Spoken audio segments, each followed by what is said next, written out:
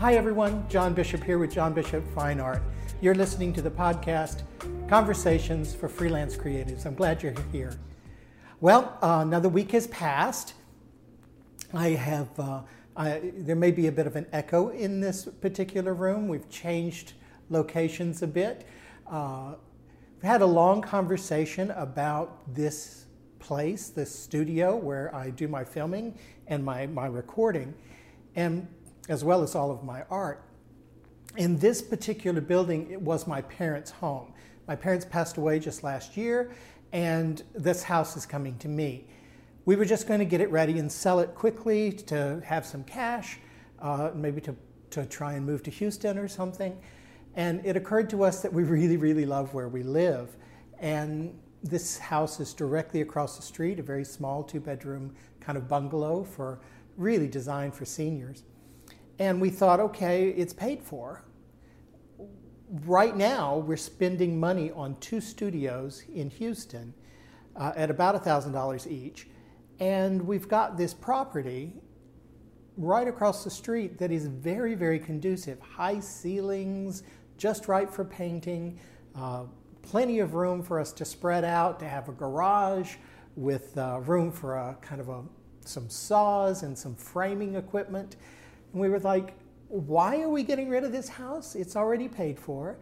And we could at least get rid of one of the studios in Houston, and that would save us $1,000 a month. Why are we doing this? So we're trying this out now for the short term, at least till the end of the year. And we're going to try and turn this house into a real working art studio factory. We want to take and create some space where we can do what we want to do, unencumbered by a landlord or neighbors who need quiet or neighbors who aren't quiet, and really just take this space and make it our own. Now, the first step in that was that we need to get rid of the carpeting in here. The carpeting has been through 2 previous owners, one of whom had 2 large dogs. Then Mom and Dad were here, and particularly near the end, there were some accidents on the carpet. So it's time, I think, for the carpet just to go.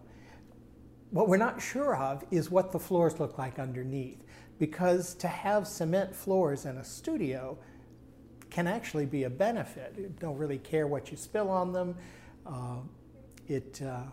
They're easy to sweep up, to mop, whereas carpet absorbs, and you're kind of committing whatever we do with this building for the next folks to whatever carpet decisions we make. So we thought, let's strip out the carpets, let's live with it for a bit, see how it feels, how it looks, and then we'll see what kind of decision we're going to make, whether or not we leave concrete floors or go with carpeting. We do know that when we've peeled back the corner of the carpet, it is the construction floor. So, I mean, it's got spilled paint, it's got splatters, it's got spots where moisture's wicked up. So I don't know what we'll do, but we're going to figure that out, and we'll take you on that journey. But right now, we're cleaning out the house. We've just got a few things left, this desk, a table, and my computer in the other room. Other than that, the floors are clean and ready for the carpet guys tomorrow. So that's exciting. So we're doing that now. Other than that, this week we've been quite busy. I've been delivering all the Panca Marga sales. So all of the paintings that I had in my Panca Marga series that I sold during that first reception at the exhibition, I have them delivered now, all but one. And so that was impressive. And, it's a great feeling not only to deliver them, but we were invited over to one of our collectors' homes and for dinner. And I don't know if you've experienced this, walking into somebody's home and seeing your art hanging on their wall is a truly moving experience. If you've not experienced it, do it immediately. It is a feeling like no other. To know that this thing that you created and cared for, because I like my paintings, I really do. I wouldn't call them finished if I didn't. But to see them in a new place and realize this is part of these people's lives from now on. I don't get rid of art. They're not going to get rid of this art. They bought it because they loved it. And so to have that kind of experience was just unique. I highly recommend it. So I got those things delivered. If you're not familiar with the Pancamarga series, what I'm doing is creating what I'm calling a legacy series, where I will create 100 paintings over a period of 20 years. Every 5 years, I will release another 20 until I'm 80 years old. So I've arranged that I cannot die until I'm 80. Well, 81, let's give it a year. And they're very collectible. They're based on, I call it Pancamarga because there's a Buddhist teaching. I'm not a Buddhist myself, but in this teaching it says when you think you've reached perfection, when you think you've reached Buddhahood, from that point of view, you see that there are actually 5 more roads. And Pancamarga means 5 roads. And so the first road is the road of accumulation, the path of accumulation, and that is what I call this first 20, this installment of the first 20 paintings in that legacy series. And that means that all of the things that you've done in your life, and for Buddhists, all the things that you've done in your prior lives, everything you are, everything you know, everything you've experienced brings you to this point. And I thought that was a very fitting time for me as I'm starting over at 60. I'm now 61. Last year was COVID. Work it out. But now that I'm starting over in my 60s, when a lot of my friends are starting to retire, I'm starting something new and will carry me through the next 20 years at least. And so I really thought that was apropos of what I was doing. Starting over, bringing all of my knowledge, all of my experience, my talent, my lack of talent, whatever I have today is where I'm starting. And that's the first of the 5 roads. And so it'll be exciting to have those to meditate on as I do my paintings onward for the next 20 years. So if you haven't seen them, go to the website, johnbishopfineart.com. Take a look. I hope you'll like them. Other than that, what else is going on? We're preparing to go to Mexico. Bogdan was fortunate enough to be included in the FAIN, F-A-I-N, art show in Guadalajara, Mexico. And that show, they are quite well known. I think it's an Argentinian group, and they travel around doing these shows specifically for emerging artists to give them a chance to show their work, and in an organized way. They get, of course, a commission on any sales that are made. So we will be flying to Mexico. We were going to take all of the photographs with us that Bogdan has prepared for exhibition, but the weight was just too much, and it weighed too much. It was too big to fit in suitcases, and we looked at the price and the hassle of trying to move those things across the border. And then we looked at shipping, and it was going to be a couple of $1,000s to ship it, $1,000 there, $1,000 back, and that's not including any taxes and import fees.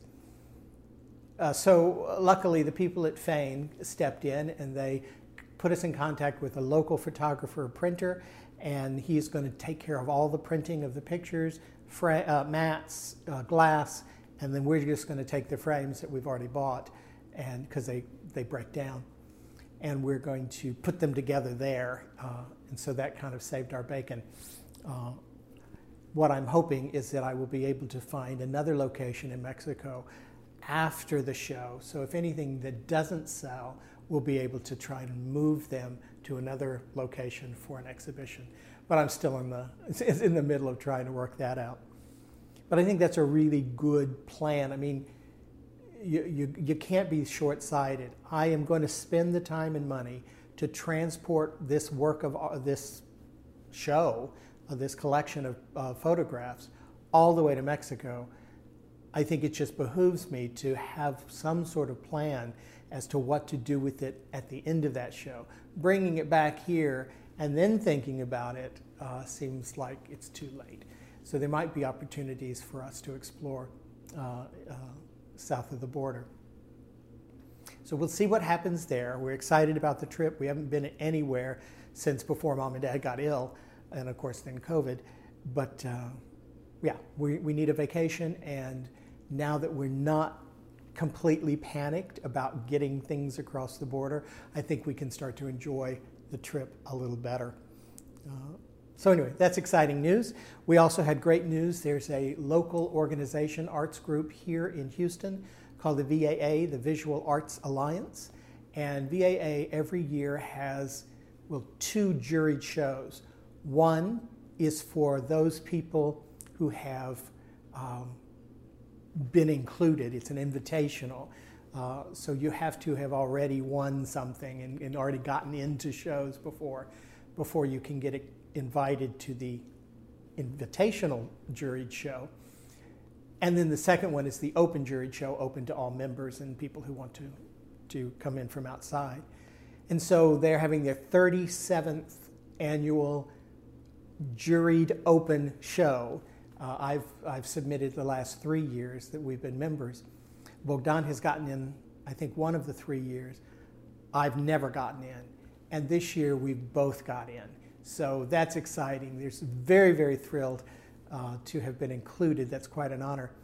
In this case, the juror is actually the head of modern art at the National Gallery in Washington, D.C. So we have a very prestigious juror who has gone through all of the submissions and has selected Bogdan and I and I don't know how many others from the pile. That means that the head of modern art at the National Gallery has looked at my paintings and has judged one to be adequate and worthy of this kind of show. So I'm over the moon. We don't have a lot of details yet. It is a virtual show, which happens a lot these days. And so there's really nothing to go to, but there will be a virtual party, a reception, where he will actually announce any kind of winners and notable people at that time. We'll be actually in Mexico, but because it's virtual, we can still attend. So that's very exciting and very, very much of an honor to have been included in that. So what else is going on?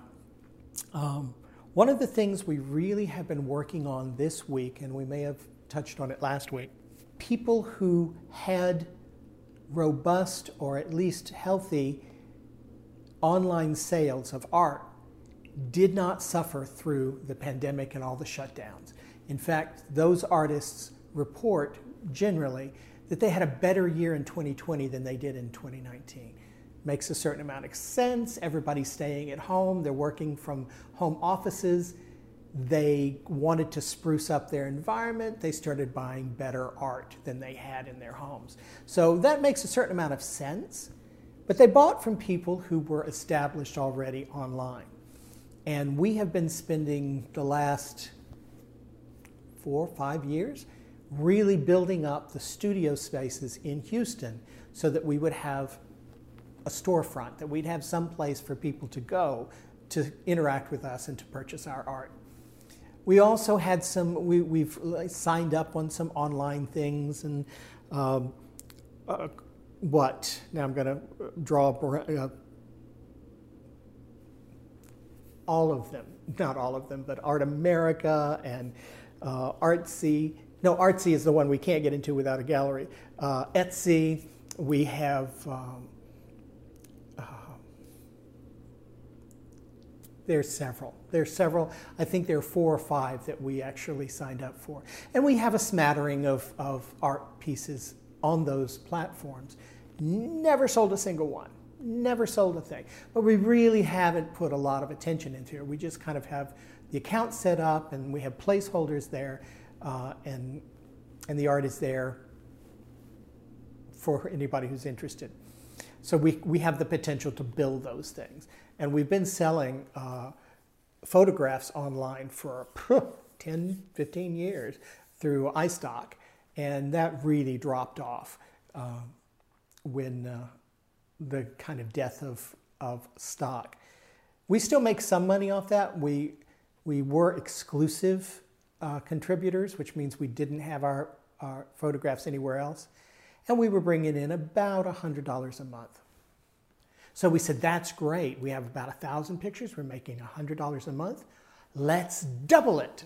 And so we spent an entire year just pumping more pictures into iStock until we had over 2,000 pictures in iStock.